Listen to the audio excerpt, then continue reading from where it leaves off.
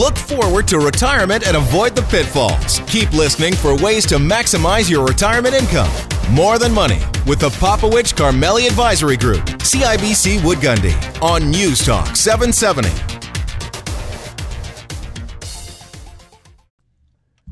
Lifestyle matters. It's more than money. You got Dave Popowich today. No Faisal joining me today. He's on vacation again. He got home from a vacation, needed a vacation for his vacation. So I said, why don't you take a vacation and I'll handle all this. Don't you worry about it. I'm just joking, of course. Faisal's the hardest working man in show business, except when he's on vacation. Did I mention he's not here today? Fantastic. Okay, we've got a good show today. We're going to take a look at the 2018 market. So are you interested in what happened? It created all that volatility at the beginning of this year. We started January real strong, and then, boy, February came in, and we got a whole bunch of volatility that we haven't seen in a while. Why? Is that a precursor of something to come? What does the economic situation look like going forward? You want to stick around today for that conversation. I think you'll find it interesting. Hear a little bit about the first responders in Calgary, some very unique training that's being done to help them deal with people that are facing dementia, an age-related disease. As we talk about dementia a lot, I'm not going to overdo that, but there is some unique challenges that, of course, that faces for people that are responding to situations where there's crisis and potentially confusion.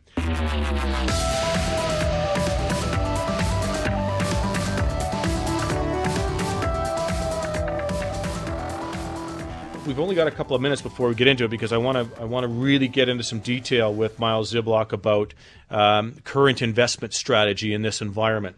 There's been a lot of what should I say? I was going to say interest. That's not the right word.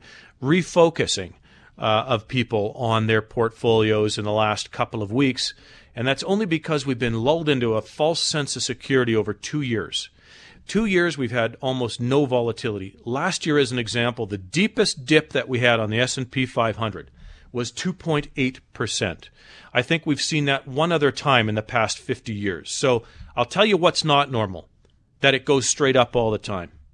What is normal? Well, we're going to ask Miles a little bit about that. We had 11% sell-off in a little over a week on the S&P 500. Is that normal? Is that a precursor to something? What do the economics look like, and what can we expect? I got to tell you, I think the 11% sell-off environment in any given year is a lot more normal than no sell-off and straight up for 18 months to 24 months. But we'll get his opinion on that, and we'll talk about positioning. So if that's the case going forward, we've got low interest rates and low interest rate environment, but rising. Okay, we've got high valuations in equity markets, and we've got volatility returning. Wow, that's a pretty powerful combination, and we're going to talk a little bit about what that looks like. If you've ever been to one of our seminars, you know that I talk about risk being asymmetric. It's a heck of a lot harder to recover from a down than you think mathematically. It sounds an obvious statement. It's not mathematically. You need to be cognizant of that, and we're going to talk about that very thing at our upcoming seminar on Tuesday, February the 27th, February 27th, 7 to 8 o'clock, and we're going down south this time. We're going to be at the Oak Ridge Co-op Wine and Spirits. Give us a call at 966-8400 to register for that, or morethanmoneyradio.com. All right, stick around after the break. We're going to talk to Miles Ziblock. We're going to try to get some idea of why all that volatility started in 2018. You're on 770 CHQR and More Than Money. Welcome back. You're on 770 CHQR and More Than Money. Very fortunate today to have Miles Ziblock with us. He's the Chief Investment Strategist of Dynamic Funds, and Miles is a recurring guest on the show. And it's probably time to take a bit of a pause, a breather, and talk a little bit about some of the activity we've seen early in 2018 and maybe even a little bit about what we expect going forward in 2018. But first of all, let's welcome Miles to the show. Thanks for taking some time with us today, Miles. Hi, Dave. It's great to be here. I appreciate being on the show. Well, and your timing is good for being on the show. It's been an interesting start to the year, and Yep. Maybe we're going to start our conversation around that. Now, let me sort of set the framework if I can. Volatility has been absent for probably 2 years, right? So a lot of people, I think investors have been lulled into this false sense of security, that things just kind of steadily go up with very, very, very mild little pullbacks. And then all of a sudden, I mean that's correct. Just stop you right there because I think the incredibly unusual nature of the past couple of years has been the complete absence of volatility. If you look through time, Dave, going back, let's say 50, 60 years, what you typically experience every given year is a pretty sizable correction in the equity market, whether it's good years or bad years, of about 13.5%.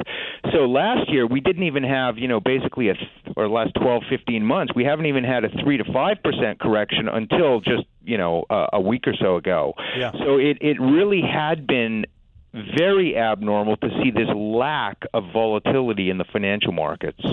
And so I'm going to take that and sort of give you the narrative that when we're talking to people, say over the past couple of years, if you've been in a balanced portfolio, like if you in 2016, of course, were 100% invested in the TSX, you had a party. And if you were smart enough at the end of the year to sell everything there and move everything into the Dow or the S&P in 2017, boy, we had another party again. But if you were any kind of a balanced strategy, many people feel they've missed that party. I call it FOMO, Miles. This fear of missing out, right? Yeah. And it's been building over 2 years for people.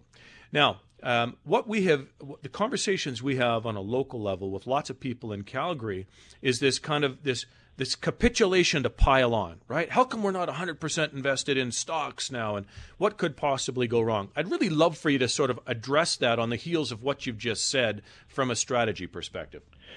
So, you're absolutely right. People, it's human nature to, I guess, to, think of, your next trade is looking in the rearview mirror and saying, well, my next trade should be what happened in the last little bit. But I think what's more important for people to do is to take a step back and really think about their strategic long-term goals, what they're trying to accomplish with their investment portfolios. And that really, shouldn't change all that much from year to year.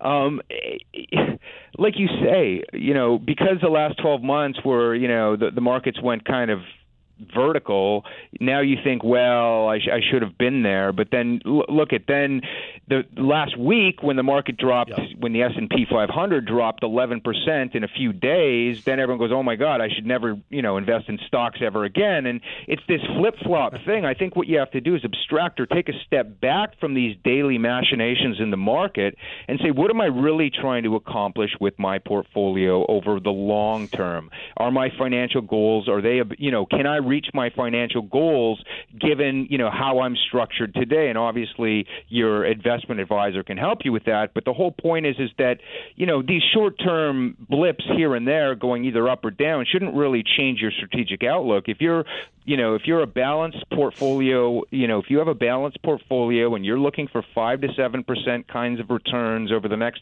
several years, you should stick to that knitting. And just not get caught up with, the daily or the weekly noise that's coming out of, CNBC and BNN and the markets themselves. So, that's my perspective. My perspective is to stay grounded, to not because markets are volatile. They're volatile both upwards and downwards. But if you're looking, if you have that sort of look-through vision to look through the volatility, I don't really think that the last week, the last month, the last year, the last 3 years should change your plans in a significant degree. So I'm glad you said that because, Faisal and I maybe sound like a bit of a broken record here over the last little while, talking about strategy and reinforcing strategy. And, you've got to have the goals and build a strategy towards that. And it's nice, to sort of hear you go down that path as well. And I think investors generally need to be very, very careful about making a strategy change. So, for instance, if you're a balanced investor, Miles, and you decide, listen, I need to really ratchet up my equity exposure and take down my bond exposure, so you're not making a tactical change here, you're making a strategy change, you need to be very, very careful that you don't walk into those 10, 11% drops and then experience something on the downside, a risk level, that you simply weren't prepared for. Well, I think that's exactly the case. I mean, especially when it comes to the equity side of that balanced portfolio, we have to understand that equities are a very, very volatile asset class, that the last, let's call it 12 to 15 months, is very uncharacteristic of the behavior of equities through time. 10, 15% drops in the equity market are very, very common. Once a year, I said, over the last, outside of last year, basically once a year over the last 50 or 60 years. And so, a balanced portfolio should be balanced. I mean, if you're trying to chase yesterday's returns, I think you're going to end up getting yourself in a whole heap of trouble, because now you're starting to diverge from your long-term strategic discipline.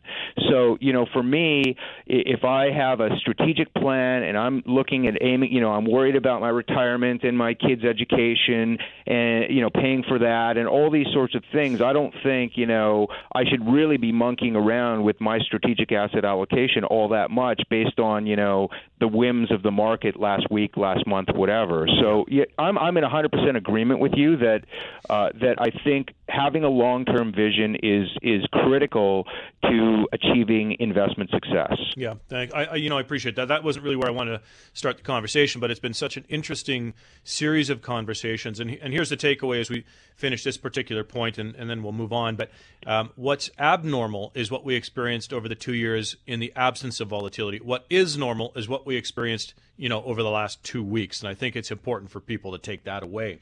So let's talk a little bit about that. So the first little bit of 2018. So obviously we hit a bit of a moment of volatility. Maybe you can explain to us, back it kind of up, explain to us what started the nervousness here in the markets, and then we can build on that as we look forward into the rest of 2018.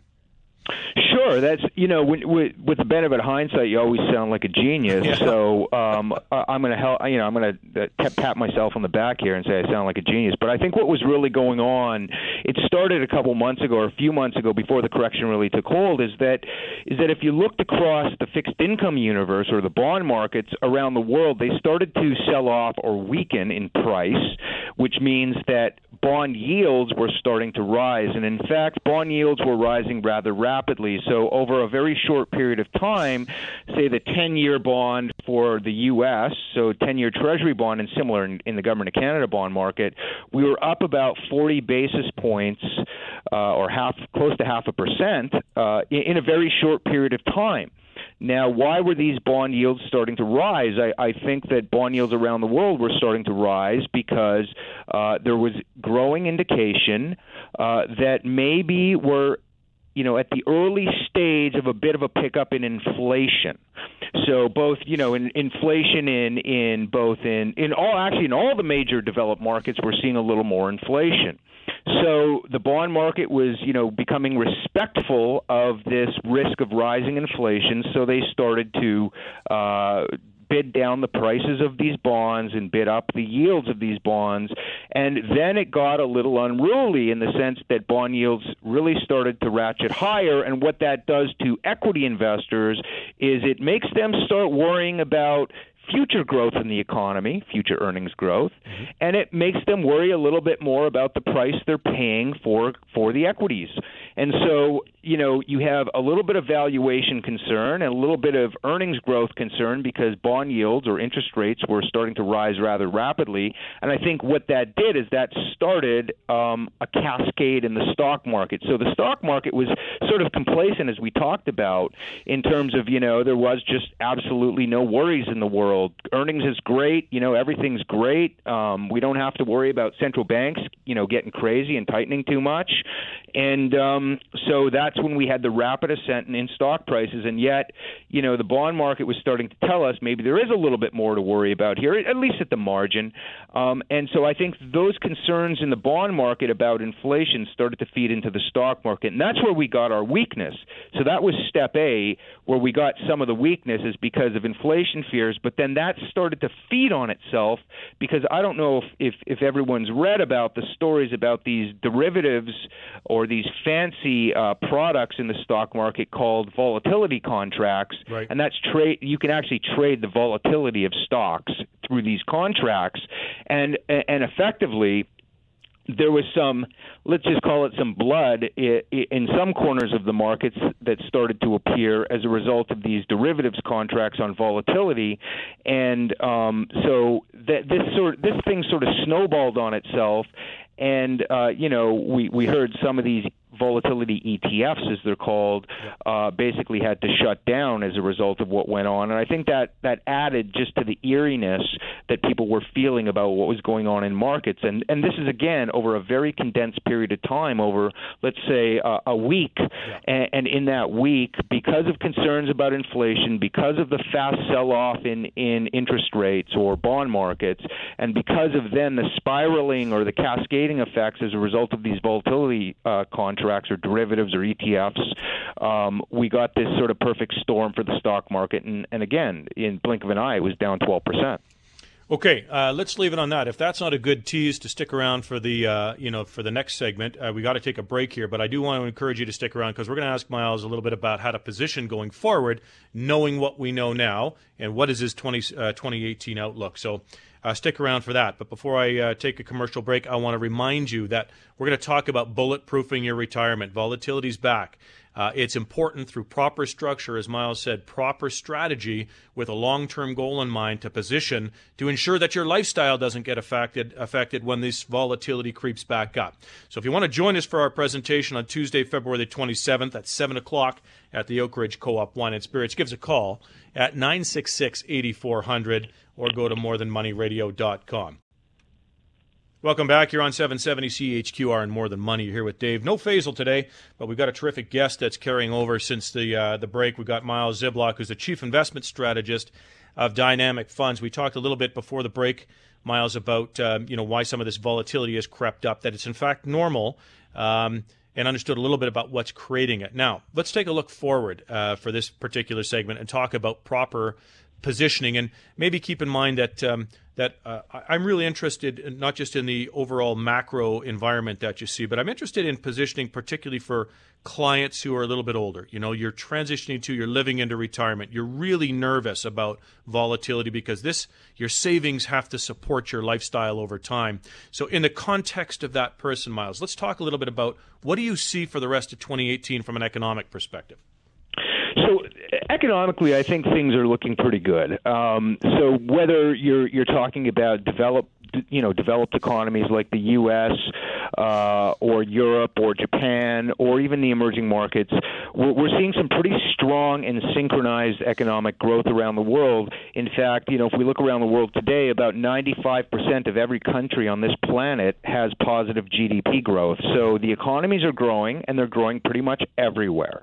And this is probably the period of time we've seen the strongest, or the period of time where we've seen the strongest growth in at least a decade. So you have good economies. There's no question about it. And what that's translating into is strong corporate earnings growth. So whether we're talking about Canada, and the latest data out of Canada is earnings for the TSX companies are up something close to 20% year on year. We're seeing something like 15% earnings growth in U.S. stocks, and we're seeing growth, in pretty much earnings growth everywhere. So that's really a good environment right now for the stock market, and we're seeing that in corporate earnings, and we're seeing record amounts of share repurchases by corporations who've just announced a boatload more share repurchases. And we're also seeing dividends being increased at a pretty good pace. So again, all of this is leading to a fairly positive environment for investors in equity markets. Now, what I would like to say is that, if you're a little bit older, obviously your allocation to equities is going to be somewhat lower than, say, a 25 or a 30-year-old. Yeah. But what I would say is that, in that equity allocation, a lot of people have focused on just dividend yielding stocks, and I would say that you have to rethink that, because if we're in the situation here where bond yields are going to continue to rise and rise and rise, that those dividend yielding stocks that don't really have a lot of earnings growth, those are susceptible to the rising bond yields that we're seeing around the world.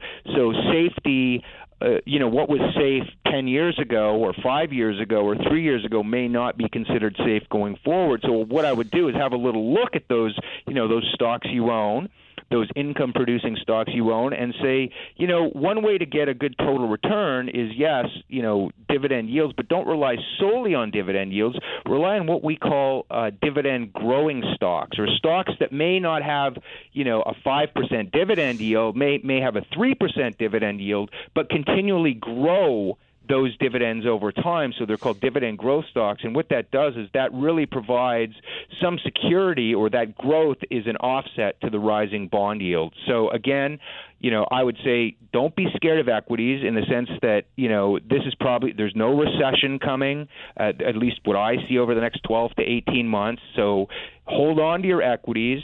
But, if you're really focused on those yielding companies, maybe think about dividend growth a little bit more than dividend yield. Mm-hmm.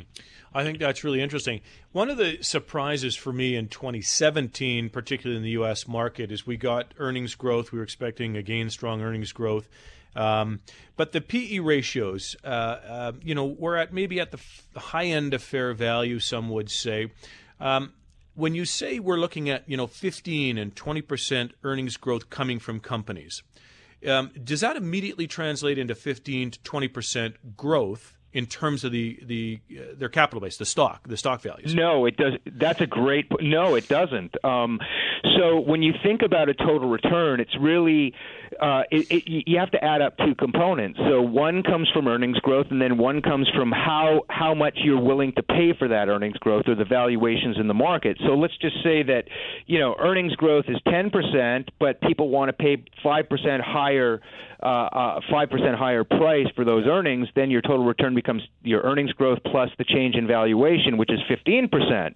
Now, it can go the other way, too. Like, as you rightfully sort of point out, we are at the high end of valuation ranges, and I suspect that you could get, the risk here is a little bit of valuation compression, meaning that the price to earnings multiples in the markets, there is some risk that they flatten out, or they go a little lower. So if you get 15% earnings growth and you get some valuation compression, you're not going to get 15% out of the stock market. So again, that's really important for people to think of, that just because earnings are going up a lot, it's not just earnings that matter. It's earnings, and then the willingness people are going to pay for a dollar's worth of earnings. So if that sort of deteriorates, that can go against your earnings flows and kind of weigh on total return. So again, it's a picture you have to think about. Where are valuations? Yes, they are high. Where is earnings? Yes, it is strong. So we're not in that low valuation, strong earnings growth environment we were in several years ago. Right. We are now in still a strong earnings environment, but we now are facing steeper valuations.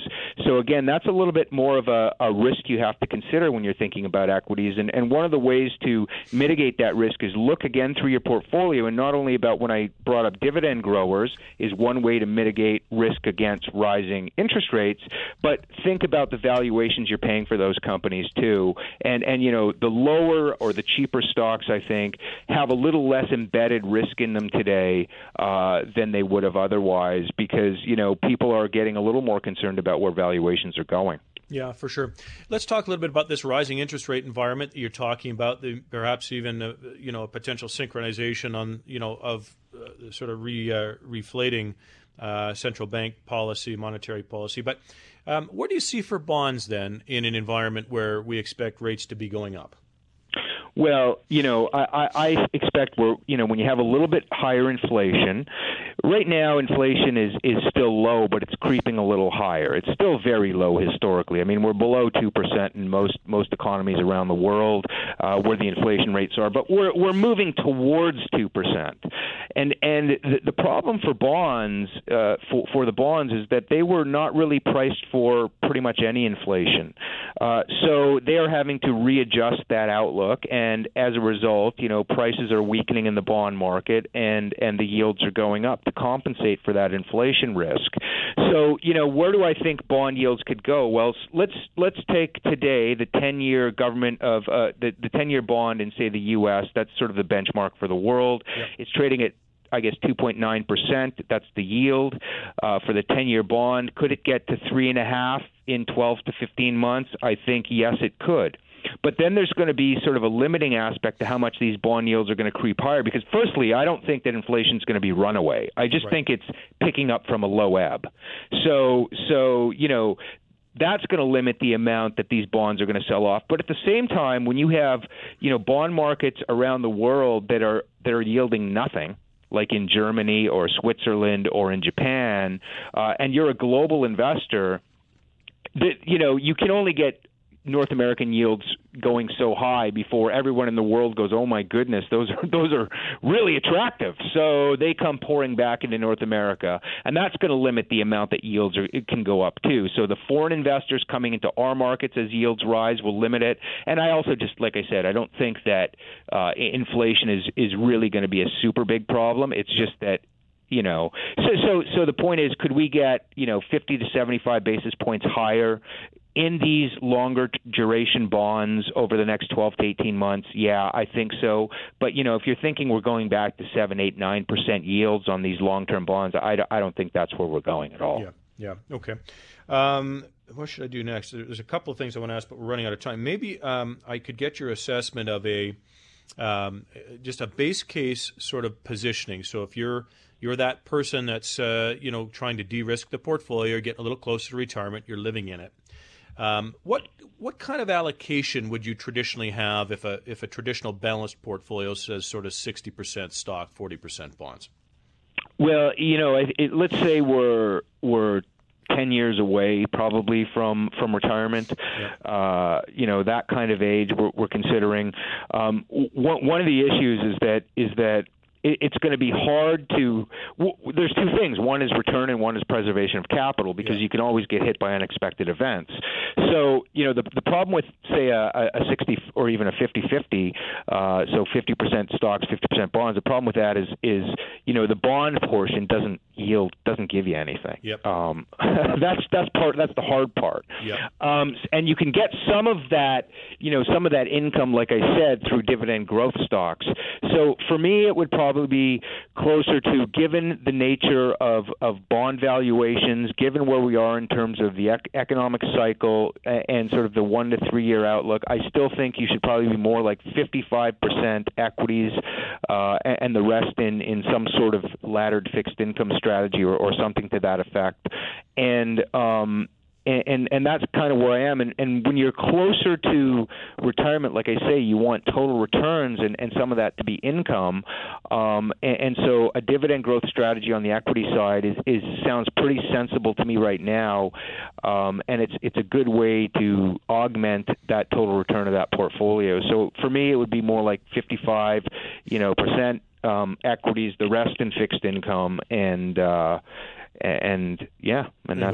throw our compliance disclaimer in there. I mean, obviously, this is that's just a base case. It is not a recommendation anybody in particular. Goodness, no. You have to take every individual has their own risk. The risks in their goals and things like that. And I don't know how everyone is invested in equities. I mean, if that 55% was in the TSX Venture Exchange, I'm not sure that would be the right allocation for anyone. So so needless to say, it's right to say that that's just kind of a general thought. It's not applicable to all people. Right. And directionally, what Miles is saying is that it is an environment where he would be slightly overweight stocks to bonds in a traditional environment. And then there's a whole conversation, Miles, you and I, and this is not a conversation for today, talk about the alternative space and what you can do there.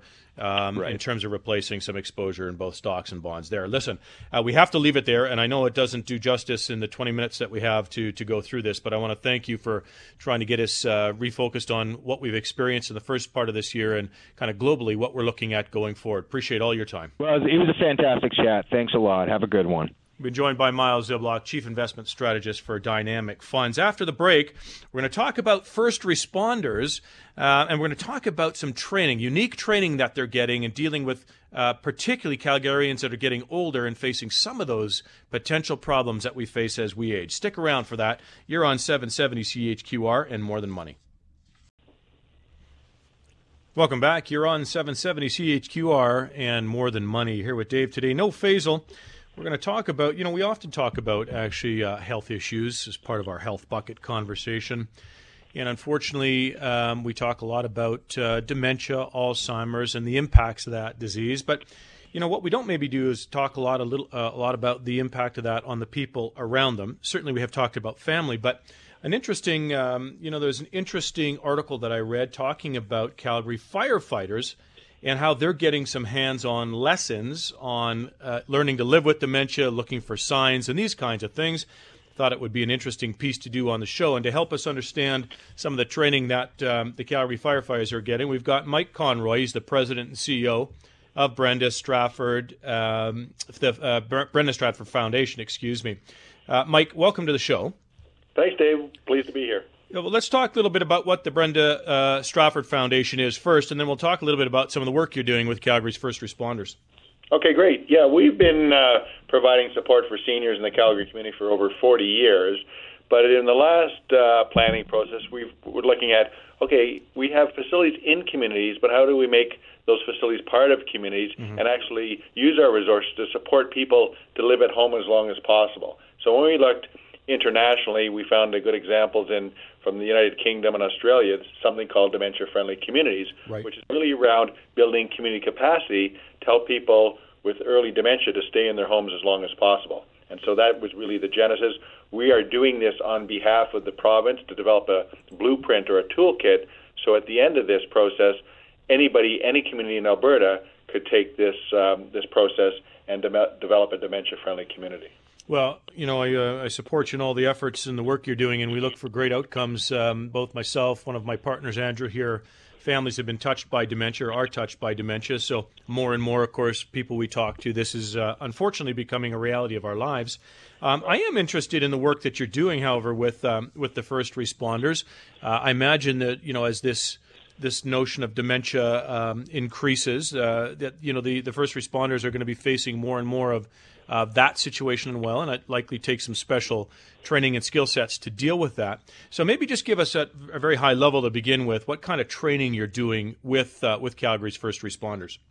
Well, there's really two levels of training, but the fire department, Calgary Fire Department, has been incredibly receptive and proactive with this because, as you said, they are first responders, yep, and the prevalence of dementia is going up. And it's important for people that interact with people with dementia that have an understanding of and how to recognize when those behaviors present themselves, because it's a little bit foreign for folks. Sure. So the Coach Hill Fire Department is really, they've got in-person classroom-style training, so they've and simulation training with some quite in-depth.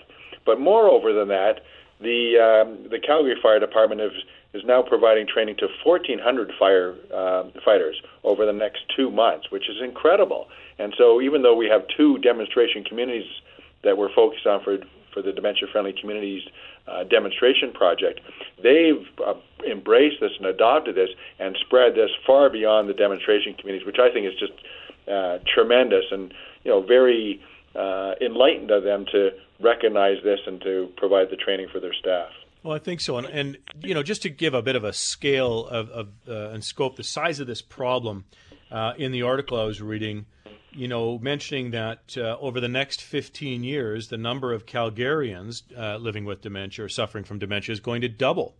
And I suspect if you look beyond the next 15 years, if there's any correlation between age-related, it's getting worse, not better.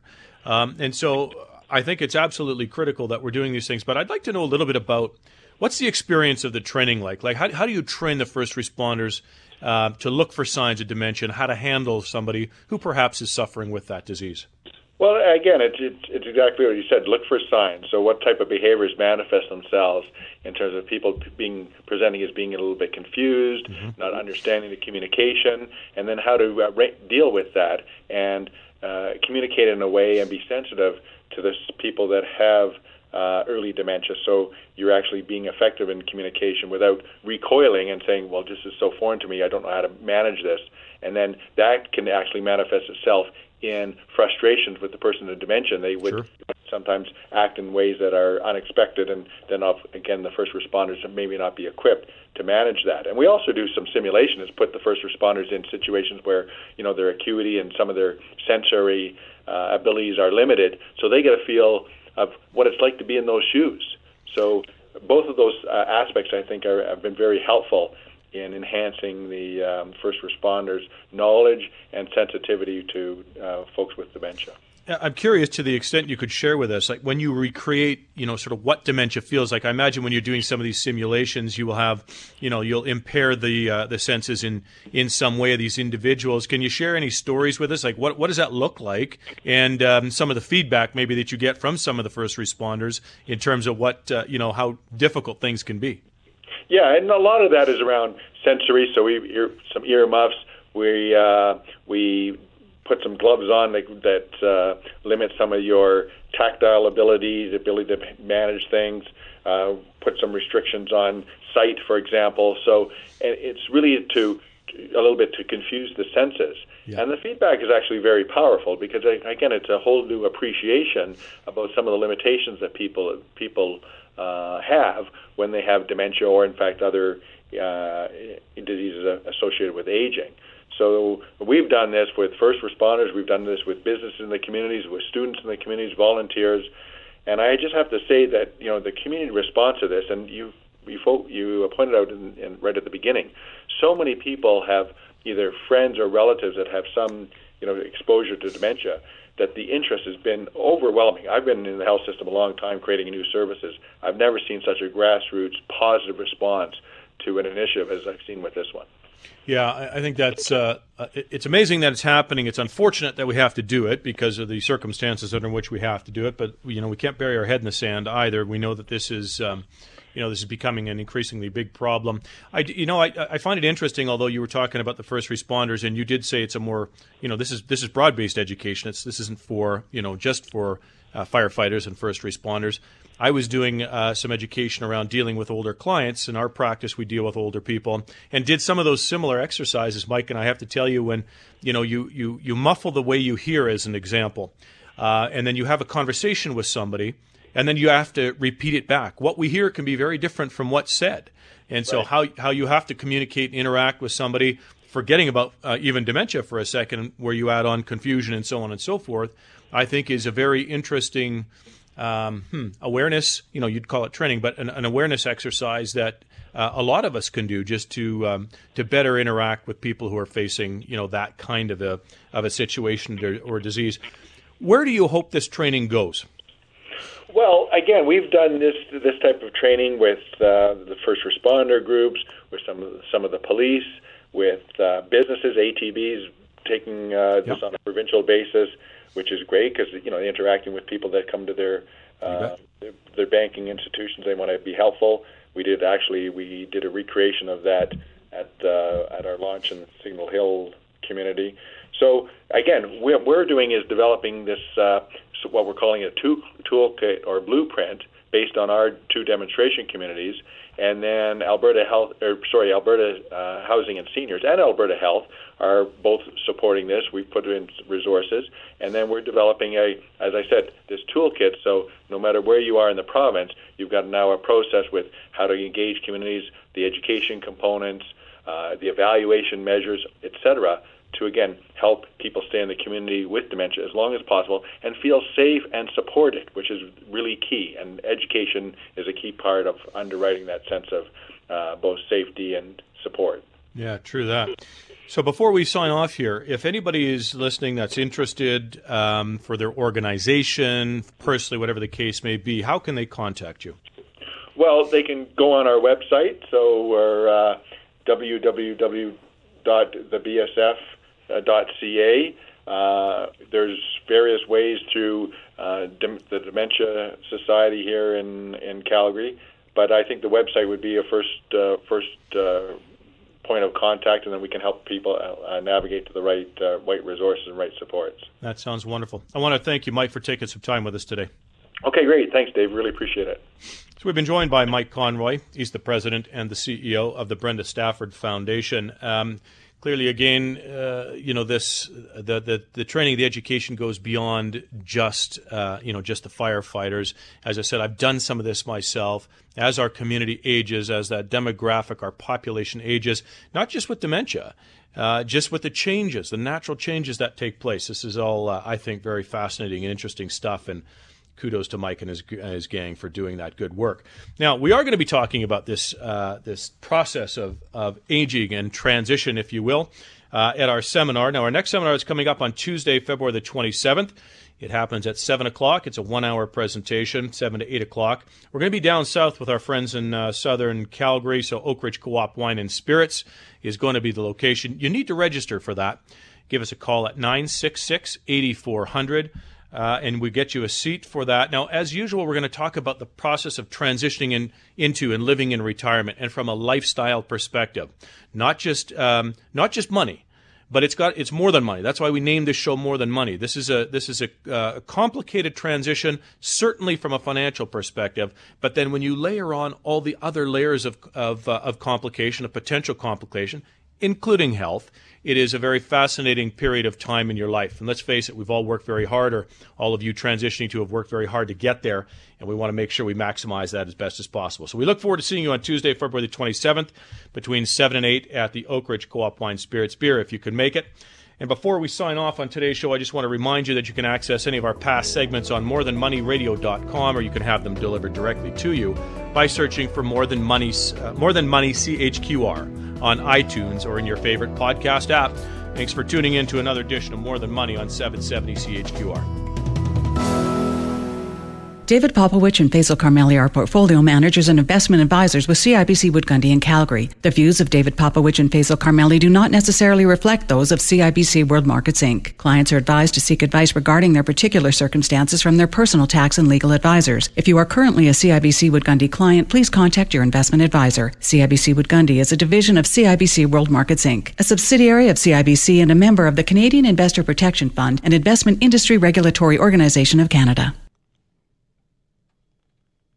David Popowich and Faisal Karmali are portfolio managers and investment advisors with CIBC Wood Gundy in Calgary. The views of David Popowich and Faisal Karmali do not necessarily reflect those of CIBC World Markets Inc. Clients are advised to seek advice regarding their particular circumstances from their personal tax and legal advisors. If you are currently a CIBC Wood Gundy client, please contact your investment advisor. CIBC Wood Gundy is a division of CIBC World Markets Inc., a subsidiary of CIBC and a member of the Canadian Investor Protection Fund, an investment industry regulatory organization of Canada.